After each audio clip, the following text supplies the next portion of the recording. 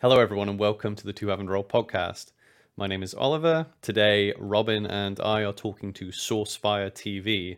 Sauce is an award-winning dungeon master, video game streamer, and he is the game master for Mercy Road, something that he came up with. It is a 24-hour charity stream, which Sauce DMs continuously, is one continuous D&D game, one dungeon master, many players.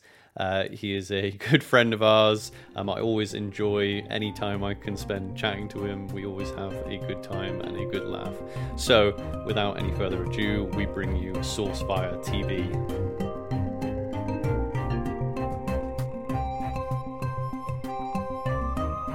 Okay, so we're all good to go. Why don't we start with that? Well, first of all, I'm not going to do it. What I'll do is I'll do like a pre-recorded intro, because I always think it's really awkward when people are like, "Oh, introduce yourself," and it's just like, "Well, we've invited you on, so I'll explain to everyone who you are and who you're." Go ahead. I want to hear it. Who are your? You to be awkward. Yeah. So we have this guy. We want answers. This is why we bring him on. We found him. We found him. We're going to bring you the answers today. Ladies and gentlemen, podcast. So that's a good place. So Saucefiretv. How did you come up with the name for that? Where's the origins of the name Saucefire? Well, Saucefiretv is because somebody's squatting on Saucefire Twitter. Right. So that rapscallion knows who he is, and I hope that he's listening right now. So you just added TV. Was the plan ever? Did you just go, I want Saucefire, but also I have to add something. I'll add TV, and then you're like, I'm gonna have to make media now. Well, I was Saucefire on literally every other platform, even on Instagram, but I deleted that one back in ye old days. And then but back in 2009, I had just picked up an Xbox. And I was going to play Halo 2, Halo 3 with my friends. And back in the day. Back in ye olde days. In fact, I think I have that copy right... Oh, no, that's ODST. That's somewhere. You blow the dust off it. This ancient relic. My Xbox 360 still works. But... I wanted something that was food related and also vaguely combat related. Yeah. So I went with Saucefire because it sounds like Crossfire. Originally, it was going to be Spaghetti About It, but I was worried that would be too many characters. Yeah. That's hard to say. Yeah, spaghetti. Yeah, Spaghetti about it. Spaghetti about it. Spaghetti about it. That's less combatty as well, right? That's that's a little less combative. Yeah. But yeah, that is, and with that, Saucefire was born. It's because there was this show I was watching a lot at the time called Fighting Foodons. I don't know. I have no idea what that is. It was like an anime, but I think it was like a Pokemon or Digimon sort of style show. Yeah. Just the monsters were like food monsters. Oh, right. I mean, yeah, to be fair, I remember a lot of that in like 90s cartoons. There seemed to be a lot of like Western cartoons as well. There was lots of people or anthropomorphized. Is that the right term for food? People, food that were people. Yeah, food people. Yeah, food people. But no, there was like fighting food. There was a lot of shows like that, like Monster Rancher, Metabots, and I had kind of moved on past that. But the group I had kind of got in with in college was really into it. So I was just like, okay, I'll just keep going with this. So did you have like a team? You were trying to make a team of kind of food combat based names, or were you just like out on your own being like, I'm just going to choose this name? I think I was just like, these are the two things occupying my headspace, because I was I was a starving college student, so it was just like anime in one brain cell and then food on the other one. Yeah. So you couldn't... Nowhere in between was it what I was studying, which to this day I can't even tell you. It's all just a blur. Well, yeah. I mean, yeah. I hope it was D&D related. Who needs it? Yeah, surely. I love the fact that you went for sauce as well. The fact that it's like this, poor college student just being like, I finally got some food. If only I could have some sauce with it. Only I could. Or yeah, I have a choice. I either have the sauce or I have the food. It's one. Just look in my fridge. It's just soy. Yeah, Like, it's a very common thing for content creators just to have the origin of their name just be the gamer tag that they've had for years, and then down way down, I suppose like you have like PewDiePie, I guess, and things like that, and then way down the road they've got this huge great big branding, and it's like some gamer tag or Mr. Beast, where it's just it was the most clever thing I could think of Yeah. when I was like just out of my 20s. Yeah, because it's hard to come up with a name. Like we spent ages trying to come up with a name for some sort of brand, Robin and I, but it's really difficult because everything is taken. It gets to a point where like words don't sound like words anymore, and you're just like saying things and you're like, oh yeah, this sounds good. Is that even a word? I don't know. Yep. No, it's so it's the only thing that's not copyrighted is just nonsense. Yeah. So we know you through D&D. So when did you start playing D&D? Did you start in college or? I started when I started playing TTRPGs when I was like 6, because my dad was wow.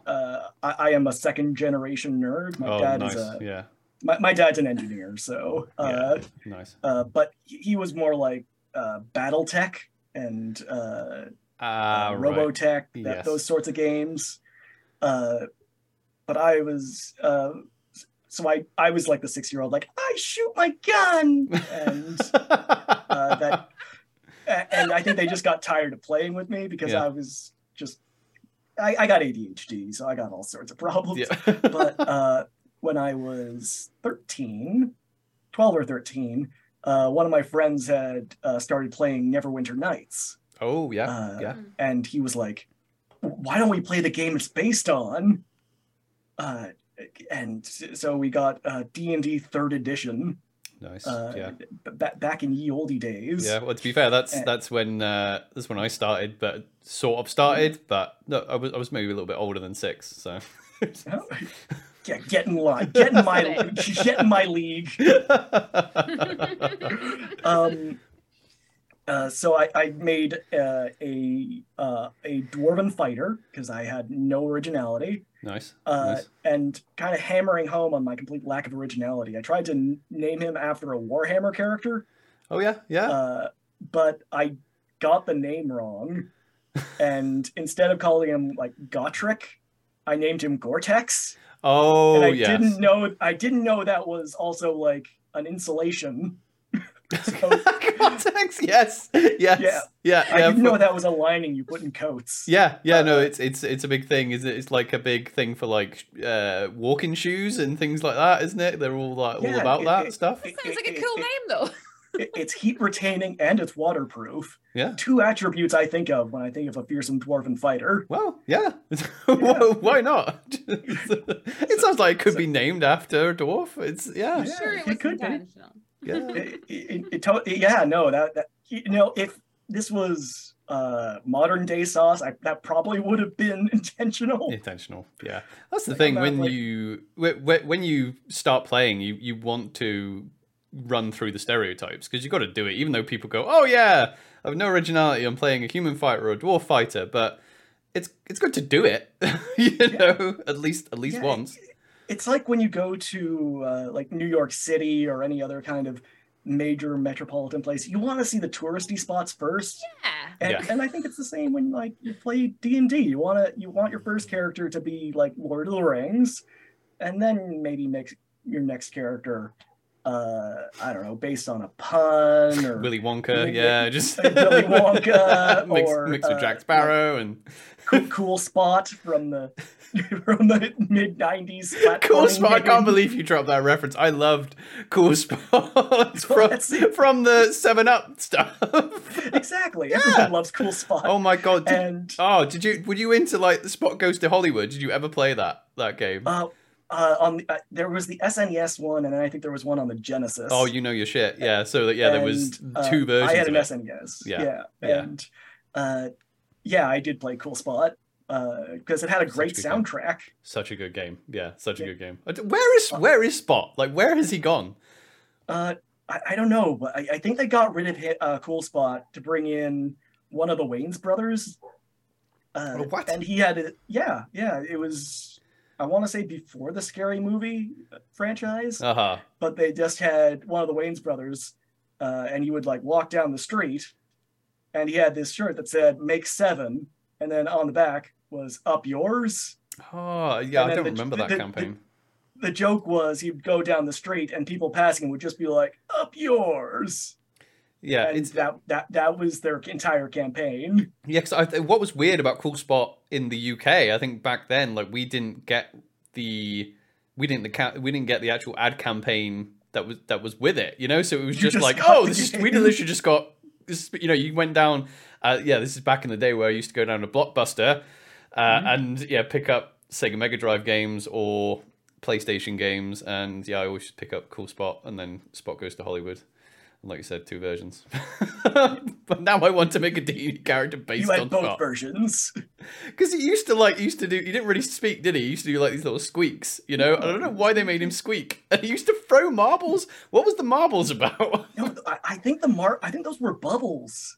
Were they bubbles? Because of soda, yeah. Because he's a soft drink, yeah. Oh, that makes way more sense. I'm sorry, Robin is like... I don't know, I have no idea what you're talking about. Should we explain? Probably half the people listening won't even know what we're talking about. Hadrian's Wall kept out all the 7-Up. 7-Up, yeah, we got it. We got an England growing up. You didn't get it. If you go to the wall, there are just cans and cans of soda stuck at the wall. Soda, people graffitiing Cool Spot on the English side, you know. Yeah, Robin, Cool Spot was like a mascot for 7-Up that they made a video game out of, and he was literally, you know, the 7-Up like he was just a spot. So he's like a red spot, and he had like the coolest shades on, and he had like, you know, little arms, like Mickey Mouse kind of arms with like. Oh, I didn't know they made a game out of that. Yeah. I'm here for the listeners. You speak for the listeners. It's probably good, actually. Pretty good, actually, Robin. Yeah. So I think. Go on. Yeah. Okay. Yeah. Oh right. Did you just see? I'm learning about this. There was Cool Spot, which was the SNES game. Yes. Then Cool Spot, the video game, which was for the Amiga, the Atari, the DOS, Game Boy, NES. So was the first one the one where it started out with like the wipeout music, and he's like surfing on the bottle? That was literally like the open screen was just him, and it's like that would make sense. The Mega Drive version has him on a surfboard. Yeah, there we go.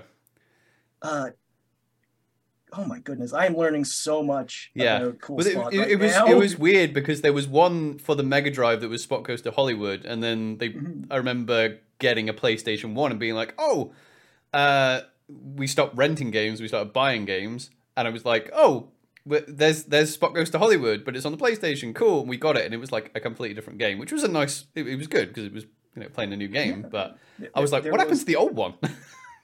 Yeah, it was... It was like there was the platformer, and then there was Spot, the video game. And then here we go. Cool Spot Goes to Hollywood was... Yes. Oh my god, this one looks dope. Yeah, it was such a good game. What did I miss out on? Oh my god, so we're going to have to play it. But I don't know, we have to find an emulator or something, because it's great. I'll have to find a totally legitimate copy of it. Yeah, he basically Spot... I mean, I think the first rendition of it is just...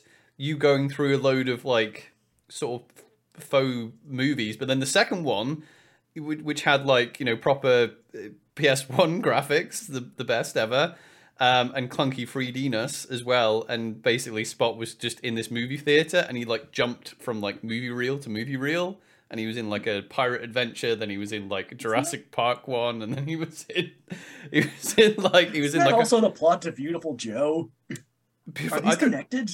No, I've no idea. But yeah, it probably. Beautiful Joe. I have it right here? Question mark.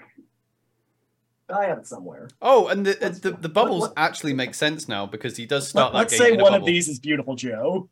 Oh yeah, it is. Oh, there it is. There's beautiful Joe. I know exactly. For those of you listening, I just pulled out Beautiful Joe. Yes. Yeah, totally. It was amazing. It was amazing. Sorry, I like followed the link through that you'd sent, Sauce, and then I've like ended up, finding a Twitch channel that just plays Cool Spot, and that's all they do. What? And it's very recent. What? So Give them a shout out. those do look like they are called Cool Spot. Oh, what? Okay. Well, there you go. Cool Spot. Go follow Cool Spot. You've just got a free plug. There we go. There you go follow twitch.tv/coolspot. And it looks like they played Cool Spot for 5 hours and 45 minutes. Wow. I mean it's an old like you say NES and Mega Drive games. So that's probably just the entire game. That's a lot of dedication. Yeah. I hope it's like every single day just Cool Spot. Yeah, just keep replaying it over and over again. Yeah. That's what it looks like. They were difficult games. They look like bubbles. Yeah, I don't know why. Yeah, it's just that's obviously just a recent very bubbly. It's just a revelation I've had today. It's just like, oh, I think they were bubbles. Of course they were bubbles. That makes so much more sense. I was just like, where is he keeping all these marbles? He just keeps throwing them up. It's because he once drank a glass of 7-Up that had a bunch of marbles at the bottom. Oh yeah, maybe. I know. I just always I thought I assumed marbles would like actually hurt things that you threw them at, but Well, it depends what the bubbles are filled with. Yeah, that's a good point. So like, what class and what class would Cool Spot be if he were to be a D&D character? If he's throwing bubbles.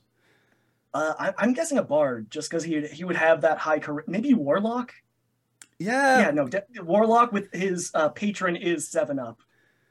Yes, big soda. That's Eldritch Blast. Who owns 7-Up? Is it PepsiCo or is it? It's Pepsi. Yeah, PepsiCo. There we go. Coca-Cola and Sprite. Yes.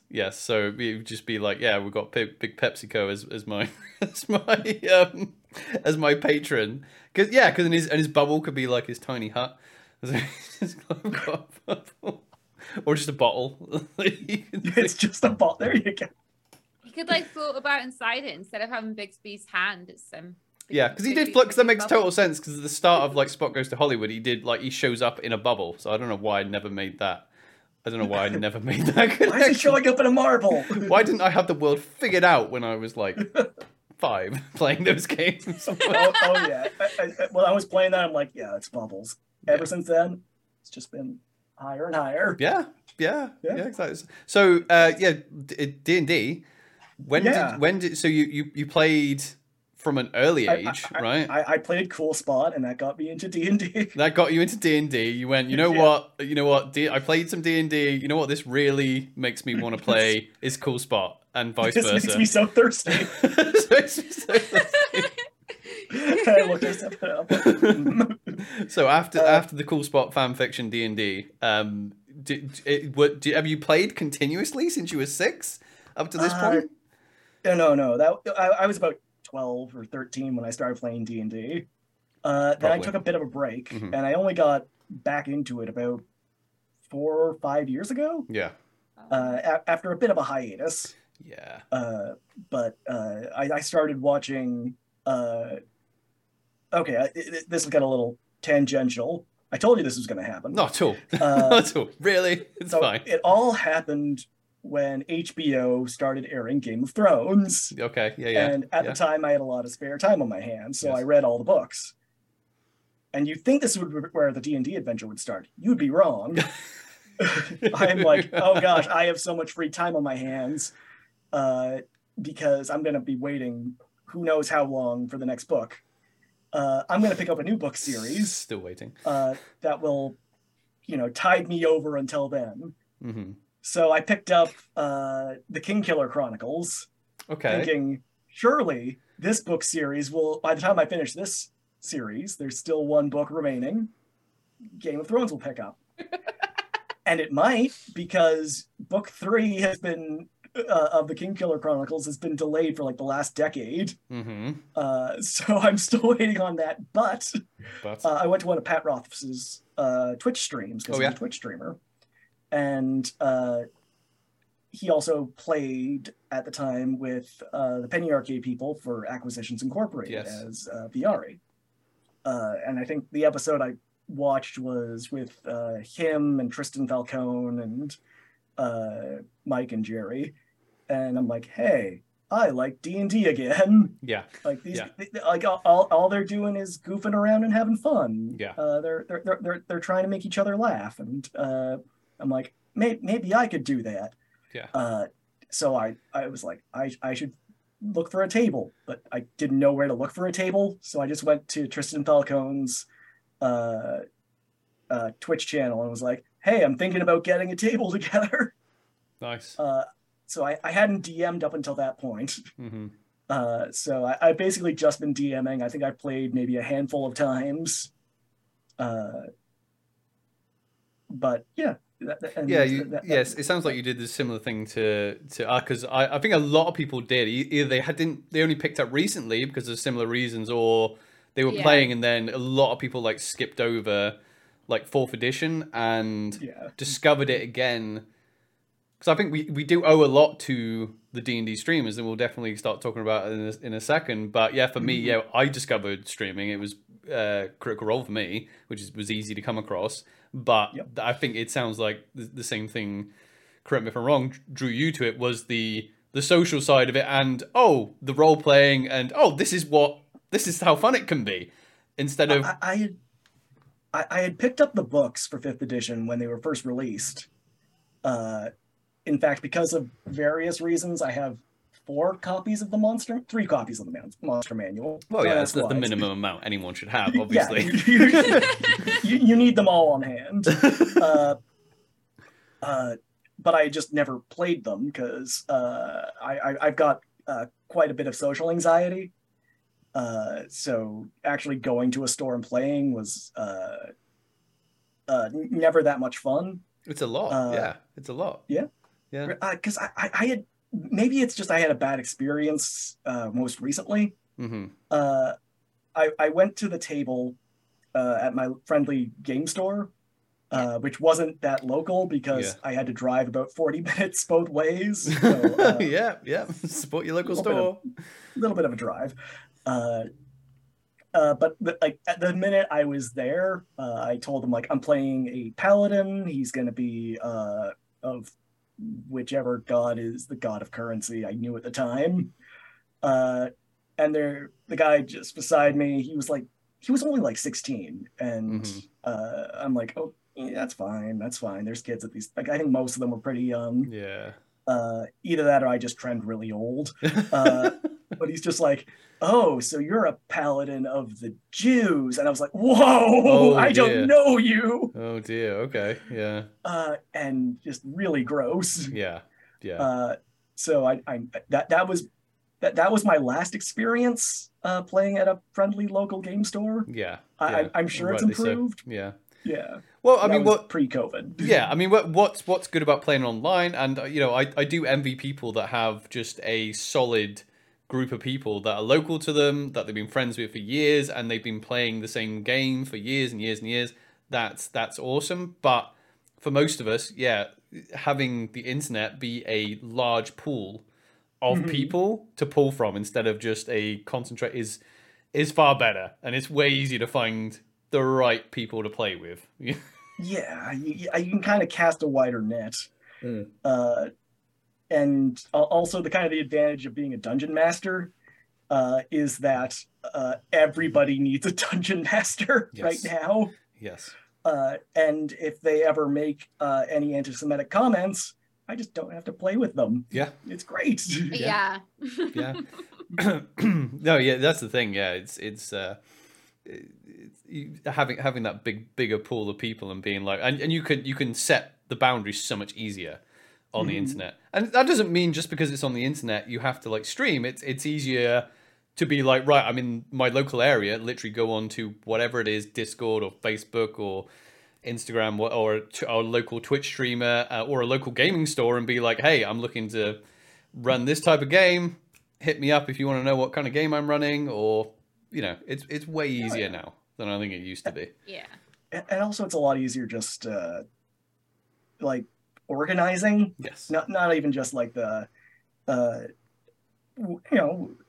finding people to play with, but saying we're playing on Tuesday, it's a lot easier to convince somebody, oh, we're playing Tuesday for 2 hours from the comfort of your home. You don't have to get up. Yeah. Compared to like, blocking off an entire night for it. Yeah. There's good parts and bad parts to both. I think because we started playing physical, like in person, and it's great, but the downside is that it becomes like it's a big event. It's like, we're here for the week, and then everyone turns up, and then some people are turning up a bit late, so you're all there, and then conversations start as you're waiting for like 2 or 3 people to turn up, and then those conversations keep going, and then gossip starts, and then they're like, oh yeah, who's hungry? Oh yeah, we should get food, and then food comes. I'm so glad I don't have to feed my players. Yeah, food comes, and I mean, the one thing in the table, it can be good or bad, I guess, is that you get like interplayer chatter at the table, which can be good, like I say, but also it means there's way more distraction, and so that does elongate things instead of everyone being focused on, we're all playing the game, I think as well, like sometimes if you're someone who like struggles to focus or to sit still and like look really engaged for a long period of time, and you're someone who likes to like sit and fiddle with something and things like that, it's a little bit easier to do that online, because first of all, you don't appear like you're being rude or anything at a table, but you're scrolling through Facebook on your screen. you're able to stay focused on the game while also like adhering to the sort of fidgety side as well. Wait a minute, I can see in the reflections in your eyes that you're currently on Twitter. You're currently on Twitter. You're currently playing another game of D&D. You're in a different interview. I cast Fireball. Yeah. Oh shit, wrong mic. Yeah, exactly. Always be suspicious of the player that turns up and goes, oh, my mic's broken in the text chat. I'll just be that they're playing another game at the same time. I knew it all along. So when did you transfer from? Because I'm assuming you then played.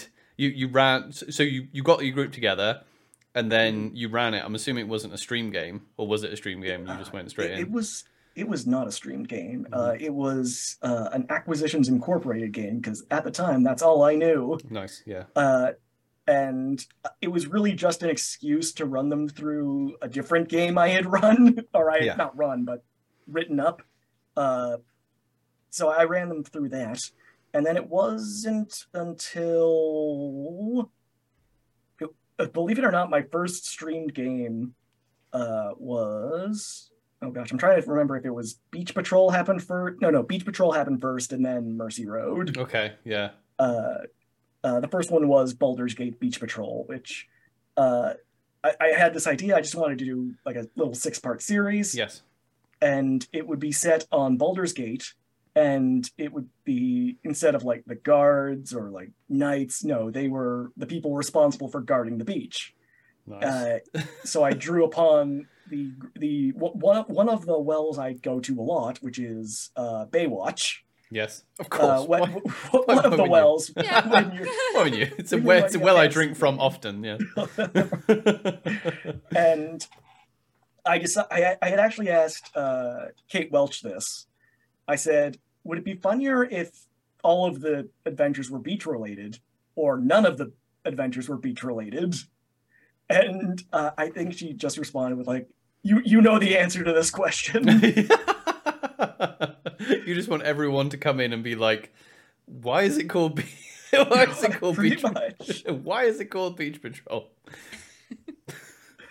So like the first episode, like the first episode was like the bait. And then there was the switch later. So the bait was the entire beach got stolen.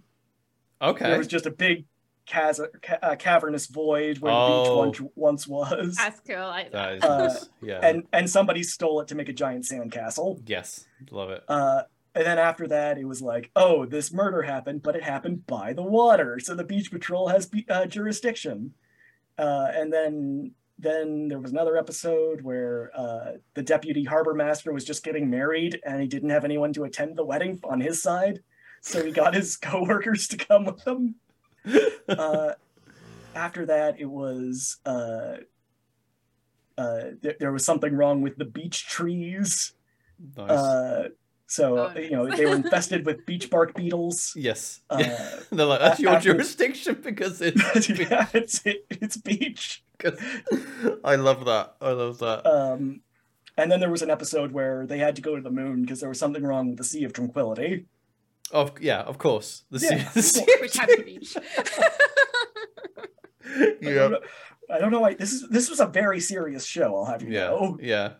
But like all jokes aside, pun intended, like you're obviously you obviously have a comedic mind. You're a funny dude. So like when you did, like, because it kind of sounded like you wanted to. Did you want to run a game to start with, or were you like, oh, I want to play D&D, therefore I'll run a game, or did you have these? You know, did you want a creative outlet and go, I have an idea for games, therefore? I think it was like, I don't see a lot of people running games that like I would always wanted to run the games that I would want to have been part of, and the kind of games that I've always been a part of. You know, it's like making jokes, it's having fun. And if I can extend that not just to the people actively participating in it, but actually watching it, then I know I've done something well. But even then, even in like in school and high school, I was always trying to get people to laugh. I was the ADHD problem child, so you know, I know where my strengths lie, and I think you know, doing quick improvisational jokes is one of them. And frankly, I know there is a place for people who do like very, very serious, like, oh, you go into the castle of the Jarl, and he snarls at you and bites into a horse's heart, spitting it out in front of you. I know there's a there's a space for that, and even then, like sometimes I'll put that on and watch that, just because you shouldn't just consume one kind of media, but the kind of media I like watching is where people are just trying to make each other laugh and trying to break each other out of character, trying desperately just keep a straight face. And I think those are always, at least in my experiences, the kind of experiences that last the longest with people. I mean, I've definitely, because I'm definitely in that. I'm definitely in on your page of the song sheet when it comes to role playing. I'd like to make people laugh and be spontaneous, and it was definitely detrimental in one game we were in where there was no communication between what the DM wanted to run and what type of story the DM wanted to run, because they never gave us any guidance on, oh, you know, when you make characters, make sure that they want to do this and they want to be heroes, but just simply something like that. So this person made this campaign that was all serious, and we just made a load of sitcom characters, and it just didn't gel, and you could tell that, you know, it was just all over the place. So that the story was always hanging there, and none of our characters had any interest in anything that was being dangled in front of us, because we just wanted to. Yeah, we just wanted to sit in the pub and just flirt with each other and everyone else. It was just fun, and make innuendos and do silly stuff and play with dogs and herd cats and it was that would have been a good campaign if everyone was on the same page, but they weren't. I found even when I set those kind of establish that sort of thing with players. Sometimes it just wouldn't click. But I mean, that can be good too. That kind of because what is funnier than a gear just spinning in place? Wildly. So like, I realized about maybe 2-3 games into one of the campaigns I was running. It's like, these people will probably never take it 100% seriously. So how can I kind of turn that on itself? So like originally their job was to go to the 10 towns in Icewind Dale and endear themselves to the local populace. And because they were a bunch of crazy murder hobos that went sideways in the most delightful ways possible, but much to the detriment of the entire of all the communities of the 10 towns.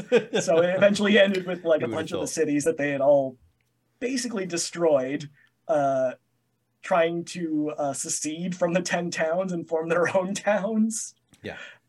Nice. And then that resulted in one of the games being, okay, now you have to run for local office. And you have to campaign. And it's interesting, isn't it? Because that's one big difference between being a player. Because as a player, you can totally be that type. Because as a player, I like doing the whole. I don't like to prepare. I mean, I hate even just writing backstories. I just like to be like, right, go, and then we'll see what happens on the improv, because that's where it's. And I just find the most entertainment. But then as a DM, you've got to be like, well, I have to prep. I have to do some sort of prep. But then I can't get married to the prep, and I want to do like improv. So, like you were saying there, you've got to be like, okay, well, I've got to prep. I've got to have an idea of what my players are going to be doing. But also, I can then be like improv and be like, okay, well, I'm not going to be upset that they've become murder hobos and they've done that to the 10 towns. Instead, I'm going, right, I'm going to put 10 towns in front of them, and then what happens? I'm just going to improv out. I learned my very first game. I wrote 11 pages of prep. Yeah, and that is guilty. Yeah, I've done that type of thing. I've done. I think we've all done that. And I've learned. I'm like, oh, but what happens if they ask the Dragon Knight about his history? Yeah, I learned that very rarely happens. Yeah, and I learned that the stuff that would stick. I learned the stuff that would stick the most keenly with my players was stuff I would just make up. Yeah. Like in one of my second game, I had again, not 11 pages, but I had like, I think 5 or 6. And my players had, I couldn't get my players to engage with one aspect of it. Yes. But they wanted to do was, this guy had just been murdered. Mm-hmm. They needed to find out who had done it. And then they decided to go talk to the guy's widow. Because I think I had just made an offhand joke about him having a grieving widow. Yeah. Yeah. And I'm like, whoops. Yeah, you dangle that in front of them, yeah. I'm like, whoops, I forgot all about this. So I decided that the widow would be obsessed with their cat. Yeah. And like the entire top floor of their building was just dedicated to the cat. So there'd go in, there'd be all these Baroque oil paintings of the cat. And then one of them eventually used Speak with Animal, and the cat was just like, get me out of here. And this is all just me, like, I don't know, and now there's a cat. Yeah, yeah.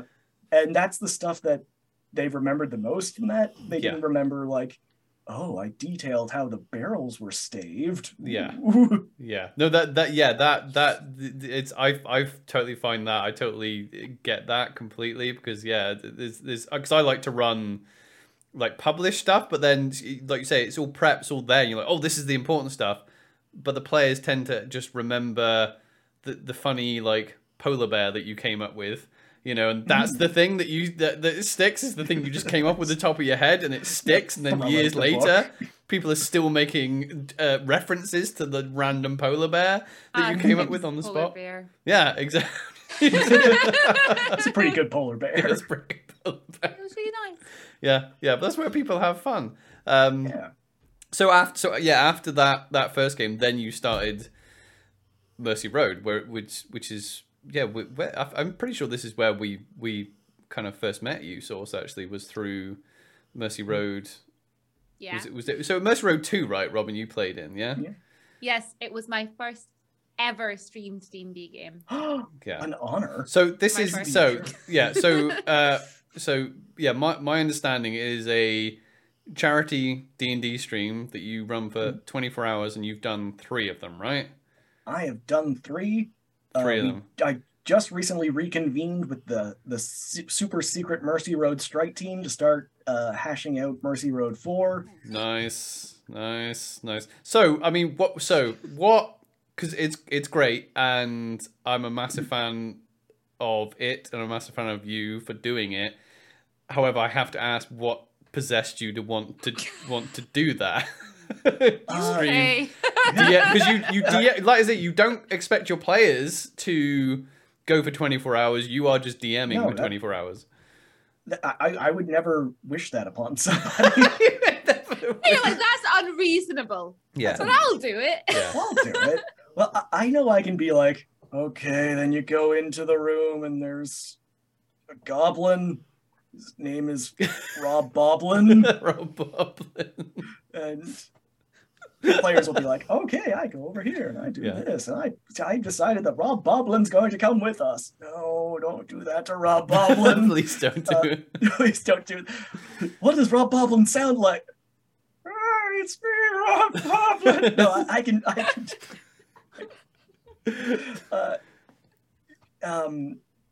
What possessed me? Okay, this is probably where this is going to take a dour note. No, this is an important piece of work that you do. We were interested. Yeah. No, the month before the very first Mercy Road, when I was of the mindset that I could do this all myself, my cousin passed away. Mm-hmm. She had had a relapse of breast cancer, mm-hmm. And passed away. And I think pandemic had just started, and I was like, I am so bored and sad. Yeah. What if I took these things and tried to just distract myself with something? So I'm like, okay, what if I ran a charity game? People love charity. Yeah. So I started working on Mercy Road, and I originally just kind of threw it out there as a, hey, what if I did this over on my Discord? Yeah. And one of the people on the Discord was just like, okay, I'm going to tell everyone on the Penny Arcade channel you're doing this now. And I'm like, well, guess I'm doing this now. I'm doing it now. Yeah. Yeah. I mean, it's a good idea. When you have an idea, it's a good idea to tell people because they hold you accountable then, if you don't do it. If you have a half-finished idea, tell everybody about it immediately. Yes. Then you have to do it. And then you have to. And if you don't, you'll feel bad. Yeah. Yeah. So that's the lesson from today. That's your lesson from today. Yeah. Take it from me, kids. Take it from me, kids. Bob Goblin. So wasn't your voice different earlier, Mr. DM, who's been DMing for 23 hours? And the fourth one now. So I was just the very first year we couldn't even find enough people to fill all. It was only 32 spots. Yeah, because I think each game was like, I think it was 8, 16, 24, 32. Yeah. So yeah, it was 8 games, 4 people each. We couldn't find enough people to fill. Wow. So some people were like, hey, I'm gonna play twice. I'm like, cool. Awesome. Yeah, thanks. And our initial goal was $500. Mm-hmm. And I think we broke that in a couple of hours. Yeah. Things have sort of picked up since there. Yeah. Next year, we filled up so quickly. I think we filled up all 32 spots in less than an hour. So we decided to open it up to 40 people in total. And that filled up like within another hour. Yeah. So I'm like, okay, I'll keep that in mind for next year. Yeah. So I'll know what to do. And then it filled up in like 5 minutes. Oh my God.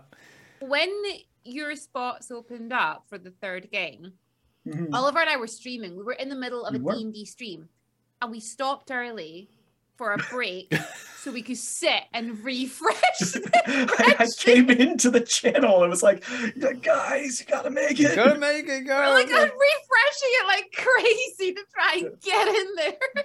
And Ollie's just like, go on without me. Go on without me. I know. You were like, share it. I mean, not that I was like, I don't want to be in it, but Rob was like, oh yeah, well, I was in it last year, so I guess you can be in it. Oh, that's not my Robin voice. But he's like, I guess. That was more Mark Simpson, but yeah. He's like, oh, well, I was in it last. I gotta be in this show. Oh no! Why are there pig tracks on the ceiling? You're like, you were in it last year. I'm sorry, I was in it last year. You can be it. And I'm like, it's fine. Don't worry. I will be it. Also, because it's like, by the time the better spots for your game is obviously like the last spots, because it's then like early mid-morning for us here. So we were at a convention. Yeah, we were. Yeah, we were at a convention the day before. We were cosplaying at a convention, and we came back like, oh my! I must have. We made it so that we came back like the night before, slept, got up early, and then just straight into it. Yeah. Because I appreciate your dedication. Yeah. So the way you run, and it's pretty much been the same apart from that you've made it to what 3 hour like games. Right, so the way it works is that you're DMing from start to finish, and you have groups come in. And do they run through the same kind of adventure, or does it pick up one after the other? Is it like a fresh start with each new group, or is it just like, oh, this is the story? The first year it was actually no. Every year it's been one contiguous story basically. Mm-hmm. So it's kind of like a relay race. Yeah. With one group passing it off to the next one. It was a little more episodic this year because I wanted to do a bunch of Christmas themed stuff, and it was a little hard to kind of smoosh together properly. Yeah. But Mercy Road 1 was they were all looking for various artifacts that were stolen from the Crypt of Mercy or something, just because I needed to jam in the word mercy there somewhere. Mercy in there somewhere. Mercy, whatever. And next year it was somebody had lost or had forgotten to pick up one of the items in one of the games, so I'm like, okay, that's a MacGuffin this year. And everything was just like finding clues about what's going on. Yeah. And then last episode was trying to save Yule. And then next year's episode, well, you'll have to see. Yeah, go check it out. We'll have to wait and see and find out. Only one way to find out that we do have a name. Make sure you tune in. What's that? What's the name? I will give you a hint. If you go and watch the Draw for Charity stream, I did a game with Holly Conrad and my good friend Patrick McNamara and Joe Hills. There is it was originally going to be titled Mercy Road 3.5, but we kind of skipped around that. But there is a major reveal that will be apparent to people who watch that. Yes. And there will be a certain character returning. But who will it be? You'll have to wait. You have to watch out. Also, you have to go back and watch that stream. Also, otherwise you'll have no idea what's going on. It's the big reveal. It's like the post credits of a Marvel film. It's like that gives you the clue. Gives you the clue for the next one. Nick Fury steps out. Steps in. Steps out of the shadows. It walks up to the Corgi Paladin. We need you for a team. We're building a team. Some pancakes. Some pancakes. Honestly, I do admire your ability not only to go for the 24 hours, but to every time a new group comes in, you just seem like super fresh and just like you don't skip over any of the things for each group from what I've noticed, which I think is really incredible, because like the first year that I joined you, I was terrified. Never streamed D&D. Yeah, because that's the first time you've ever been on stream playing. And I was just like, oh my gosh, what's going to happen? And you came on, I thought it's near the end. He's going to be so tired. And you gave this whole lovely big, safety speech. You went through everything. And I was like, oh, I feel so calm and relaxed. I can play now. I got you. I was like, yeah, I felt looked after. Yeah, I actually forgotten about that, Robin. Yeah, that was your first ever experience streaming D&D, right? I knocked the internet out 10 minutes before the game started. No, yeah. In fact, I actually know. Yeah, I remember that. I remember you going, "Oh my god, no! I've ruined Sauce's game. I've ruined his game. I've ruined the whole charity stream. He's 18 hours in, and I've ruined it." I would actually just go on camera and be like, I'm sorry, everyone, but Mercy Road is over. Mercy We're Road is gonna have to over. return all the money. Yeah, to return all the money. Internet router out and can't find the wire. Yeah. But I mean, that is definitely, when we're talking about DM styles, prep versus improv, I mean, I assume you have to be a comfortable DM with that many people, because you can't prep for a 24-hour game, especially when people come at you with rules that I've never followed, but it's like, oh yeah, you got to do like 2 hours of prep for every 1 hour of play, and it's like, can you imagine? You know, it's like... So I think I harkening back to when I said I had 11 pages of prep my first game, I've knocked that back to 1 page of prep. Yeah. And for Mercy Road, or just general. Yeah. Just in general. Yeah. Even less in some cases if I know what I'm doing. If it's like, if I've played with this group of players for like X many years, I'm going to be like, yeah, I can just wing it. Yes. But for Mercy Road, it's 1 page of prep per game. So I have I have my Word doc open with basically this is the beginning, this is the end. Yes. Everything in between that is connect the dots. Yeah, just throw a dungeon in, throw a dragon in. It's all good. It's just an ellipses, and then this happens. Yeah, they'll get it. So because we didn't, we didn't know you when the first Mercy Road was on. So what changed apart from making it like more games for the next one? What else did you did you come out and be like, right, I definitely need to change the timings or make sure I eat more, or was there anything that you went like that has to change? Because the first time must have been rough. The first time was definitely really rough because I didn't know what I was getting into. I learned that I need to actually prepare more for the overnight games just because I can't really keep drawing from that one well. Yeah. But beyond that, it's actually been pretty, aside from knowing when to caffeinate, yes, it has actually stayed pretty pretty much the same. Yeah. One of the reasons I lowered the games were originally 4 hours each. Yeah. Which I realized was not really that great for improvisational comedy. Yes.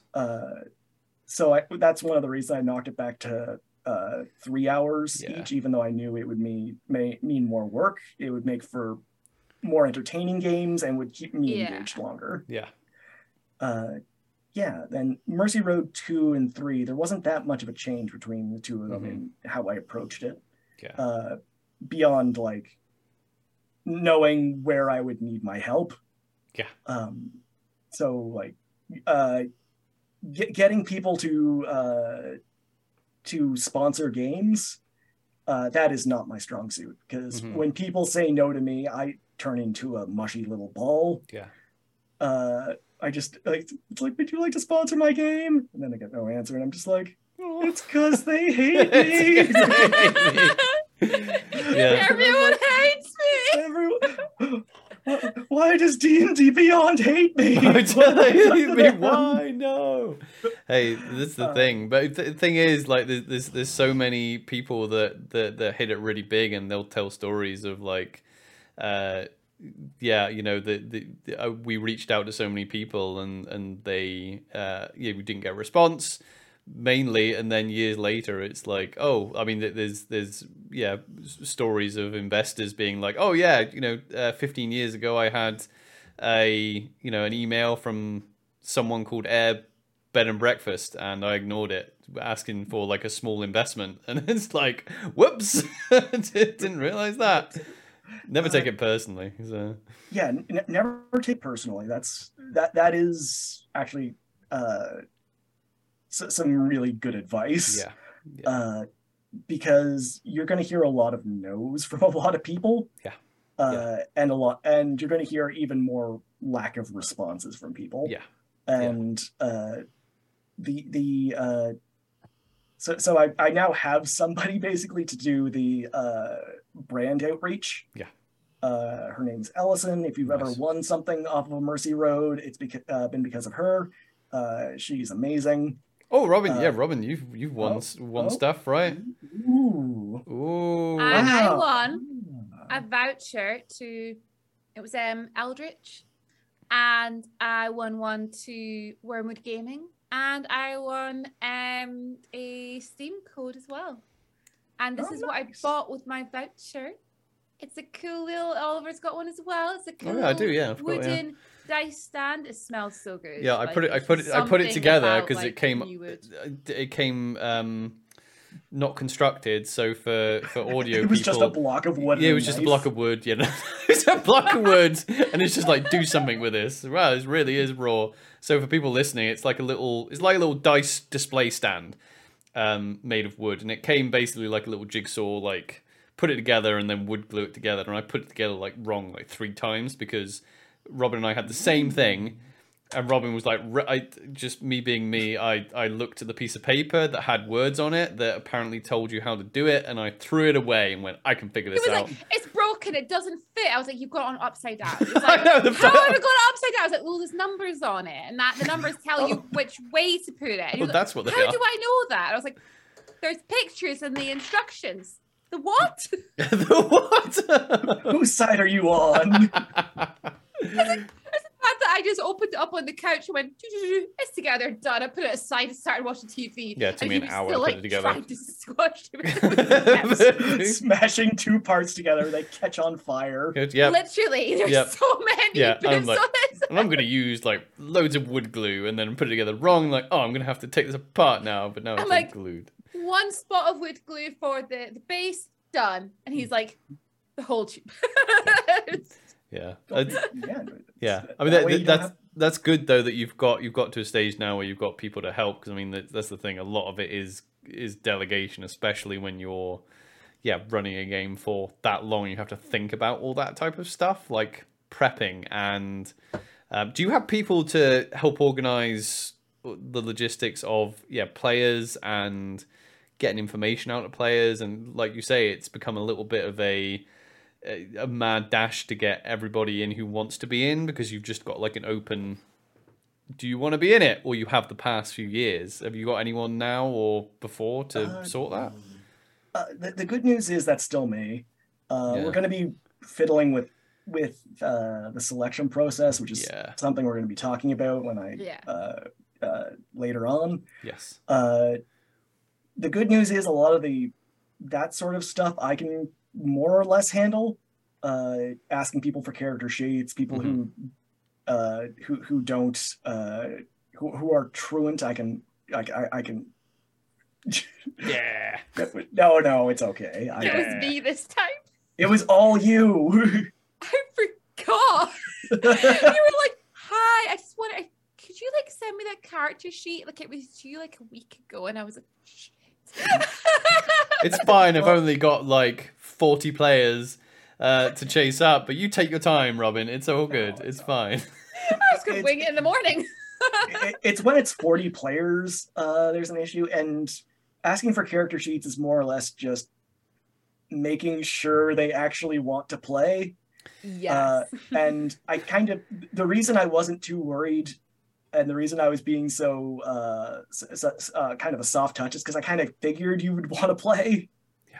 And I don't think it was going to be an instance of I'm going to kick her in. No, that sounds fair. Actually, because that's the thing, you'll get people that might sign up to these things and genuinely forget or have something else booked, and then they're just like, oh shit, if I've got to put, the time aside it takes to make a level 6 or 7 character, then that means I actually want to play. Yeah. It means you also, kind of you've read the rules, so you know that it's a level 6 or 7 character. And if you keep looking at the rules, no magic items, standard array. Yeah. And then when you're in the middle of the rules, it's like, oh yeah, don't be transphobic, don't be homophobic. And I kind of, having played with you before, I don't really expect any of that coming from any of your characters. I'm glad. Well, that's the thing, because Rob and I are probably pretty similar in that way. yeah, I can sit down and play D&D without even having a character concept in mind, never mind a player sheet. And just be like, okay, go. But if you didn't know that, then exactly, I'm just like, yeah, exactly, a corgi, yeah, which was great, which was yeah. Honestly, when you were like, you know, can he maybe jump on and just like play a corgi? And like I was like, yeah, sure. And I'm like messaging like Oliver. I was in my pajamas, yeah. You said in his pajamas, you know, because we've been at a convention the night before. So he was like in his pajamas. And I was like, are you listening to the stream because they're setting you up? And you're like, no, I'm like shaving. I'm shaving. One half of your face was shaved on stream. Yeah, so I just stream like this the entire time. No, it's just let's set those up to the people who did, to the one person who didn't watch Mercy. Yeah, I know. How dare you? And who are you? Probably. I probably need to hear the setup as well, because I was just like, yeah, okay, cool, go. So one of our players tells me when we're basically getting ready for the stream, oh, I have to go to work, so I'm gonna have to duck out like an hour, 45 minutes before the end of the stream, and I'm like, Just like... And also, yeah, this was like you were how many games in? You must have been like 6 or 7 games in or something, right? Yeah, that was like 6 or 7 games. Yeah, in. It was you weren't fresh. Like, oh, okay. Son, I'm always fresh. No, I was like, I think I'm like, that's fine. Sure, fine. Sure. That was your exact response. Fine. As my world burns around me. So I'm like, I'm so glad I have the first front end of this game prepped, or else I'd have no idea what I'd have to do. So I'm just like, Ollie wanted to play. Help! You're like, is he there? I just see him walk in the background. Yeah, I think I was just bringing you coffee or something, wasn't I? I was like, oh, hey. That's exactly what. Yeah, because you turned out, you like slammed me a cup of coffee, and it was like I just saw the cogs turning in your brain, being like.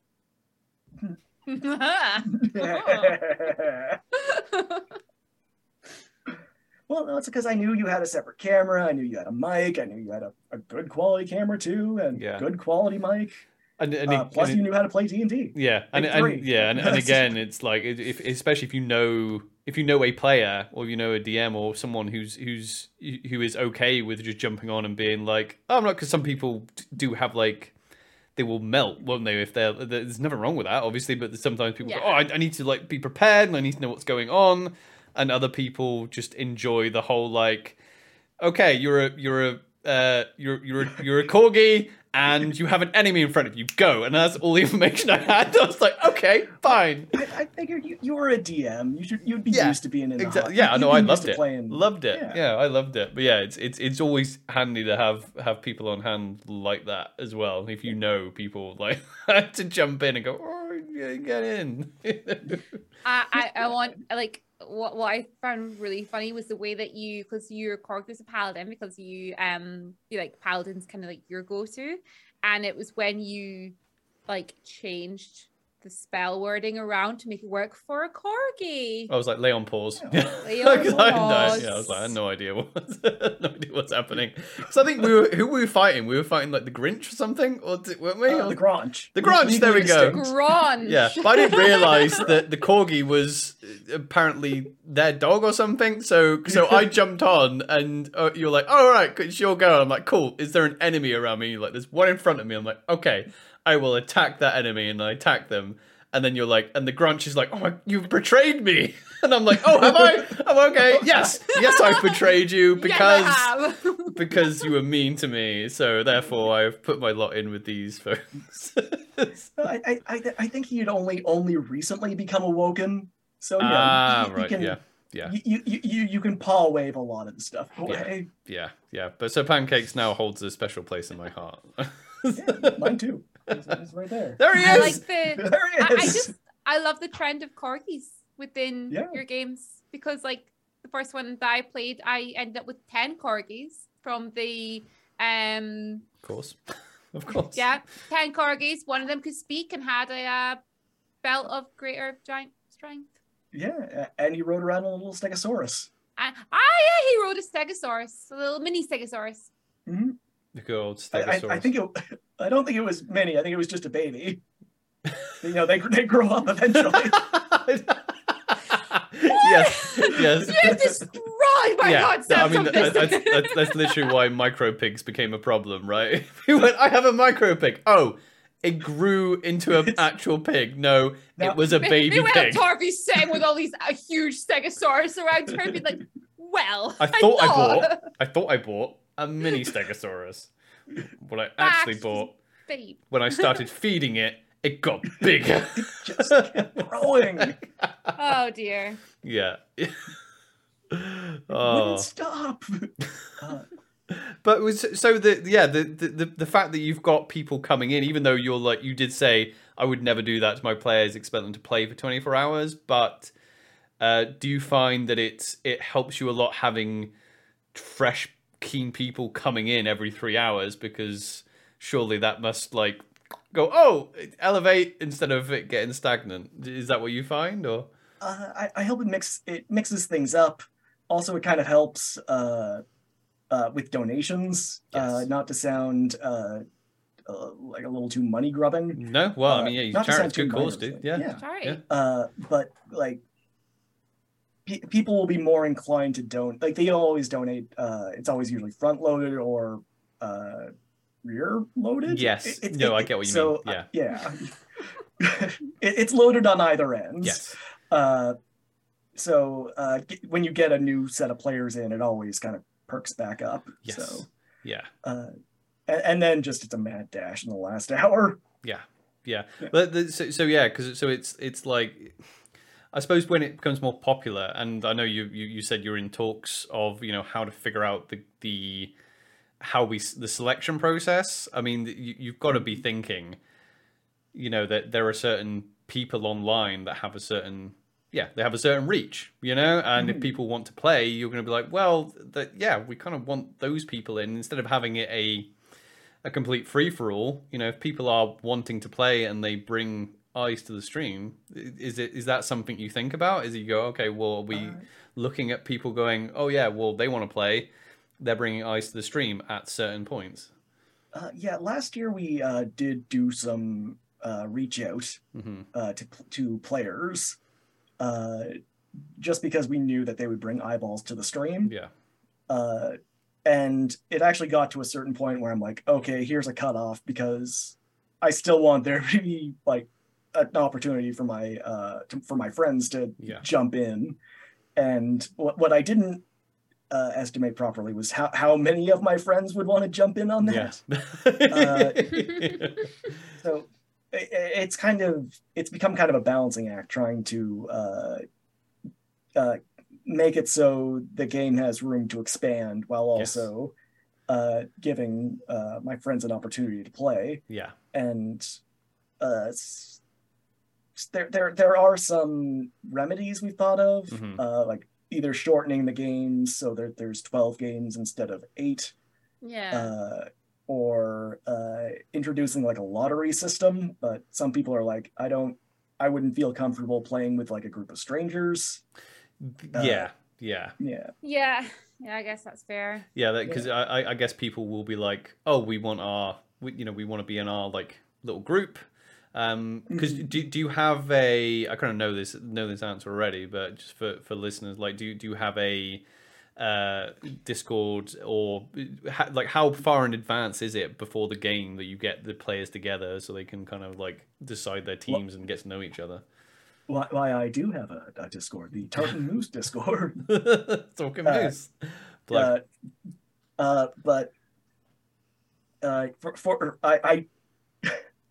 the last few years, the alert that the game is going live is always up on that Discord first.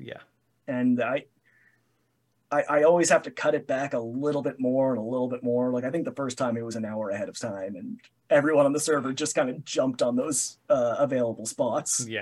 Everyone's just hanging out.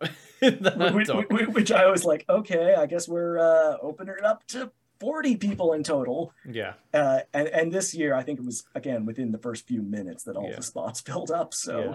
Honestly, when you'd announced, because I'm sure other people are like this when it comes to Discord, like having most like things muted. When it came to like getting a couple of weeks out from the dates getting announced, I went onto the Tartan Moose Discord and like unmuted everything because I was like, not everything ready. I want to be in. Well, yeah, I don't envy you the job of trying to figure that out, and I hope you come up with something that everyone is happy with. We've also heard like I have heard and have thought of going more than 24 hours. Either before lower that eyebrow back down. I haven't finished my sentence. It would either be something a little bit. There would be like a trade-off at a certain point. Okay. Yeah. So like 24 hours, then I'm down for 12, then up for the last 12 or something like that. Yeah, that's a lot. That's a lot. Maybe find some DMs I trust, but I'm too much of a control freak. That's the problem. Yeah. I remember you like jokingly at one point saying on the streams, be like, you know what, if we hit this amount of donations, I'll just stream for another couple of hours. And you said it as a joke. Yeah. Smashed it. Sauce, no, go to bed. Go to bed. Did you? Go to bed. Yeah. Did you find? Because this is one thing I noticed in Mercy Road 2 and 3. Did you find that once you hit that point where you've got over the hump of being like, right, we're going, and you're just in like a flow state of DMing? Mm-hmm. I know because I saw you at the end, and like you went a fair bit over Mercy Road 2, and I was like, you're well over 24 hours. Did you actually find it difficult to stop and to be like, that's it? Mercy Road 3, I found it really hard to stop just because I just because the players were making me laugh so hard. Like I couldn't, I didn't want it to stop, but I had to be respectful of their time. Yeah. It's because Mercy Road 1, and this is the part that gets me, because I was late to start the stream, it only went 23 hours and 59 minutes. Okay. And I have never forgiven myself for that since. Yeah, you should be ashamed. I should be ashamed. I am. That is close enough. That is close enough. Also, are they up in the middle of the night in a cold sweat? Also, is Twitch really that accurate with their timings? I don't know. I didn't think it was. I don't know. Apparently so. No. I mean, you can't really say you streamed 24 hours. That one doesn't count. I can't. No, that was just a test. Yeah.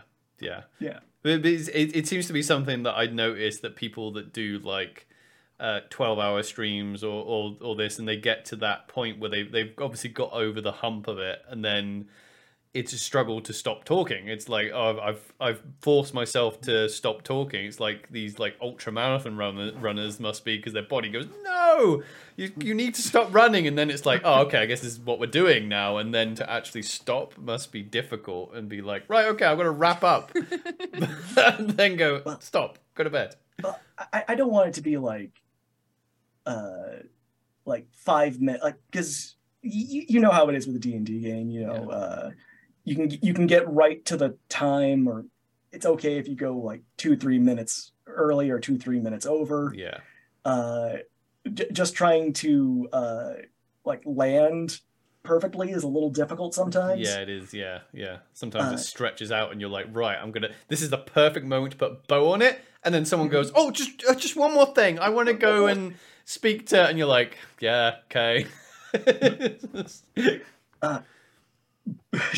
Robin's just scowling right now. I wasn't talking about anyone specific. I was being general. I was talking to a non-specific person in this chat.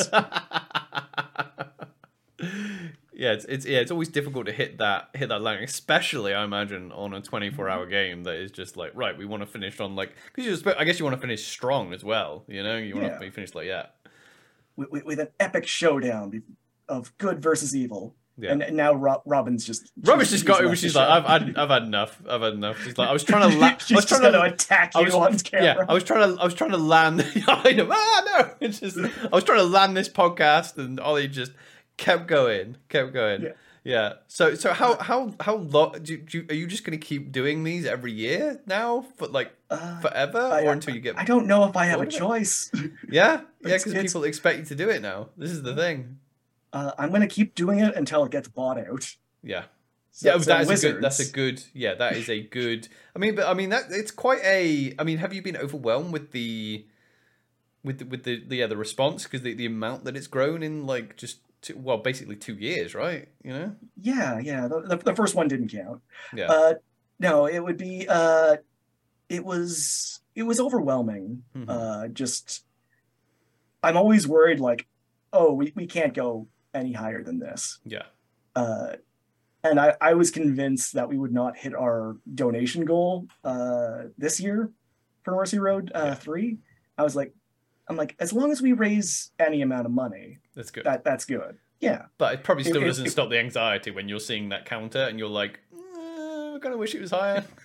It's like, oh no, it's 3 a.m. and we haven't made a donation in like 10 hours. Yeah. Well, that doesn't happen. I totally get where you're coming from because I would be the same, but I will say looking from the outside in, when you're looking at that and you're looking, like you say, because it's usually like front heavy or back heavy, it's like, oh, well, they're here, but everyone is going to be donating either at the start or the end. So when it's like a good way through, and especially when it's early hours of the morning or late at night in certain parts of the world, you're like, people are going to be tuning back in for the very end and holding their stuff. I kind of found that actually, like your last little bit was when people were obviously just like, oh, it's ending soon. What's the target here? How much can we push it over at this point? Or what can we do to really screw with them at the end of the game? So the one thing I will give you the insider scoop on is we have discussed actually having granting a player a wish spell for one of the donation rewards, which wouldn't be too bad because we were giving players luck blades. Yeah. And, they had access to wish spells. But the thing that I thought would be really funny is for an even higher amount, have it so just a viewer can redeem a wish spell. Oh.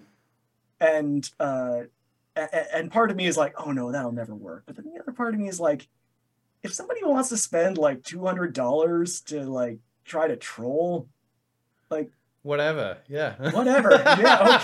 Whatever. Congratulations, the villain explodes. Oh no, there's another villain. Yeah. Well, I mean, especially if you have, especially if you hone in that selection process of your players and you trust all your players enough that if something like that happens, that you're just like, yeah, okay. So they wish that we were all frogs or whatever, and also we now live in a pond, and it's like, go, and everyone's just like, hey, we're frogs, look at that. Yeah, exactly. Like it's not going to like take away from in fact it's probably going to make it more fun. And like you said, what part of the downside of that is that you've got a load of upside in donation. I think that's totally fine for a charity game.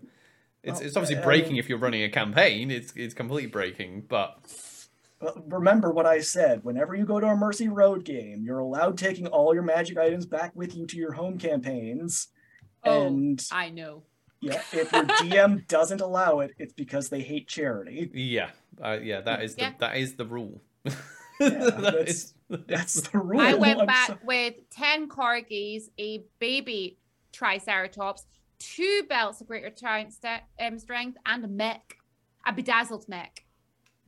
So I was so glad that you were in another game, Robin, that the DM allowed that, because you were also in one of my games that was set in Middle Earth, and that probably would have just destroyed the tone of the game completely. Destroyed or vastly improved?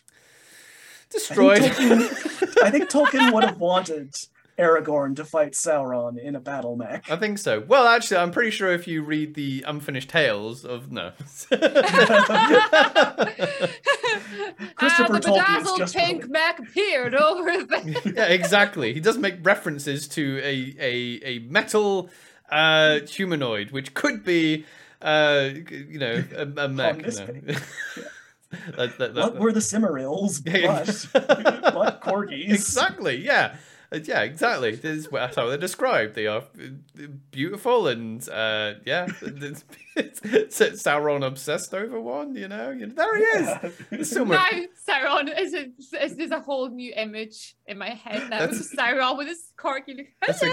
That's a good name. That's a good name for a corgi. A good name for any dog, Sauron. Actually. Not Sauron. Well, Sauron could be, or Silmaril. Silmaril. Exactly. Well, BRB going to the pound. Yeah. So yeah, like the whole Mercy Road. It's so great. Like you say, like you use that for Mercy Road 1. You use that energy. Obviously, something that was difficult for you, and obviously like you say, the boredom. And it's great that you use that energy to create something that was going to give benefit to people, not only obviously the people that are going to get the benefit from the money that you raise, but also the entertainment value that people bring to it. And I think that's just incredible, man. It's awesome. Oh, shucks. Yeah. We appreciate you doing it. Whether obviously we've had fun playing on the game, but it's just I wanted to show appreciation for. I've appreciated being able to DM for both of you. Yeah, it's that's the thing. Like, and the fact that Robin playing in your game the first time, that's obviously connected us to your community, and we've got great friends now that we've met through your community, because your community is. I've got some great people in there, and it's broadened our horizons in D&D and just gaming in general. So you were like, why can't D&D have corgis in it? Yeah, exactly. Yeah. I'm just like, I want to write fan fiction for some pancakes. this changes the whole paradigm. Yeah, exactly. It's opened my eyes. I mean, I won't be running any 24-hour games anytime soon. Now, I respect you for doing it, but that bit's mine. Yeah, I am not. Yeah, I'm. Don't worry. You can totally have that corner of the market. It's like, I mean, to be honest, running a 3-hour game is a bit much for me sometimes. Oh yeah, I tried doing a 5-hour game recently, not like DMing, but just as a player. That was. By recently, I mean like 2 years ago. Yeah, that's recent. Yeah, and I was just like, I'm so tired. Yeah, it's a lot. It's a lot. That's one thing that happens in in-person games, is that because it is usually, I think, and this is a generalization, but usually it's so difficult to get a group of adults to get their schedules together to meet at a certain place. You tend to be like, right, okay, we're all here. We're finally playing D&D, and it's not a weekly game, because this is one of our experiences. This happened to us, and one of our first 5e games. We're all playing in person. It was like 6 of us or 7 of us. And it's like, right, we've finally got our schedules together. We're going to play this month. And because it's the only time you're playing that month, everyone wants to make the most of it. So you play for way too long. You have way too much food and alcohol, and you stay up way too late. 12 hours and just... Yeah, we did. We accumulated like 12 hours one night, didn't we? And it was just like... Yeah. We played for 12 hours, and then because somebody... was so drunk that they couldn't form words. We went to bed, woke up in the morning, carried on playing. It was just me. It wasn't me like just being totally antisocially drunk. It was you. It was everyone. You were very in character. I was very in character. Yeah, I was very in character.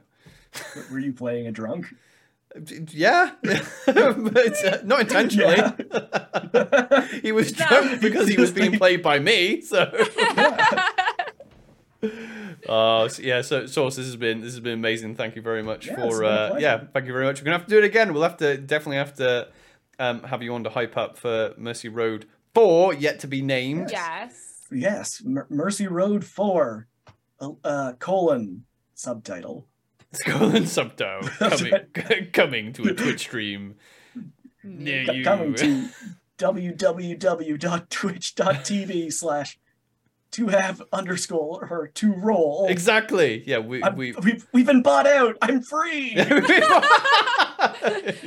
And yes, Oliver is now running a 24-hour charity stream. No. Part of the contract, the buyout, is Sauce still has to run the game. Homebrew is allowed. No. I still won't get that character sheet from Robin. I play the same character every game. What do you want? That's true. That's true. Some elven bard. It'll be fine. Anyway. Thank you for joining us, Sauce. We'll say goodbye to everyone. See you later, everyone. Bye, everyone. Bye. I'm still waving. Yeah, we'll keep waving. If you enjoyed this show, make sure that you follow and subscribe so you know when a new episode is posted. You can leave a review, you can share it around, it would really help us out, and we appreciate you doing that. And remember, you can catch us live on twitch.tv/2have_2roll. That's the number 2, and roll is into roleplay. Thank you very much for listening.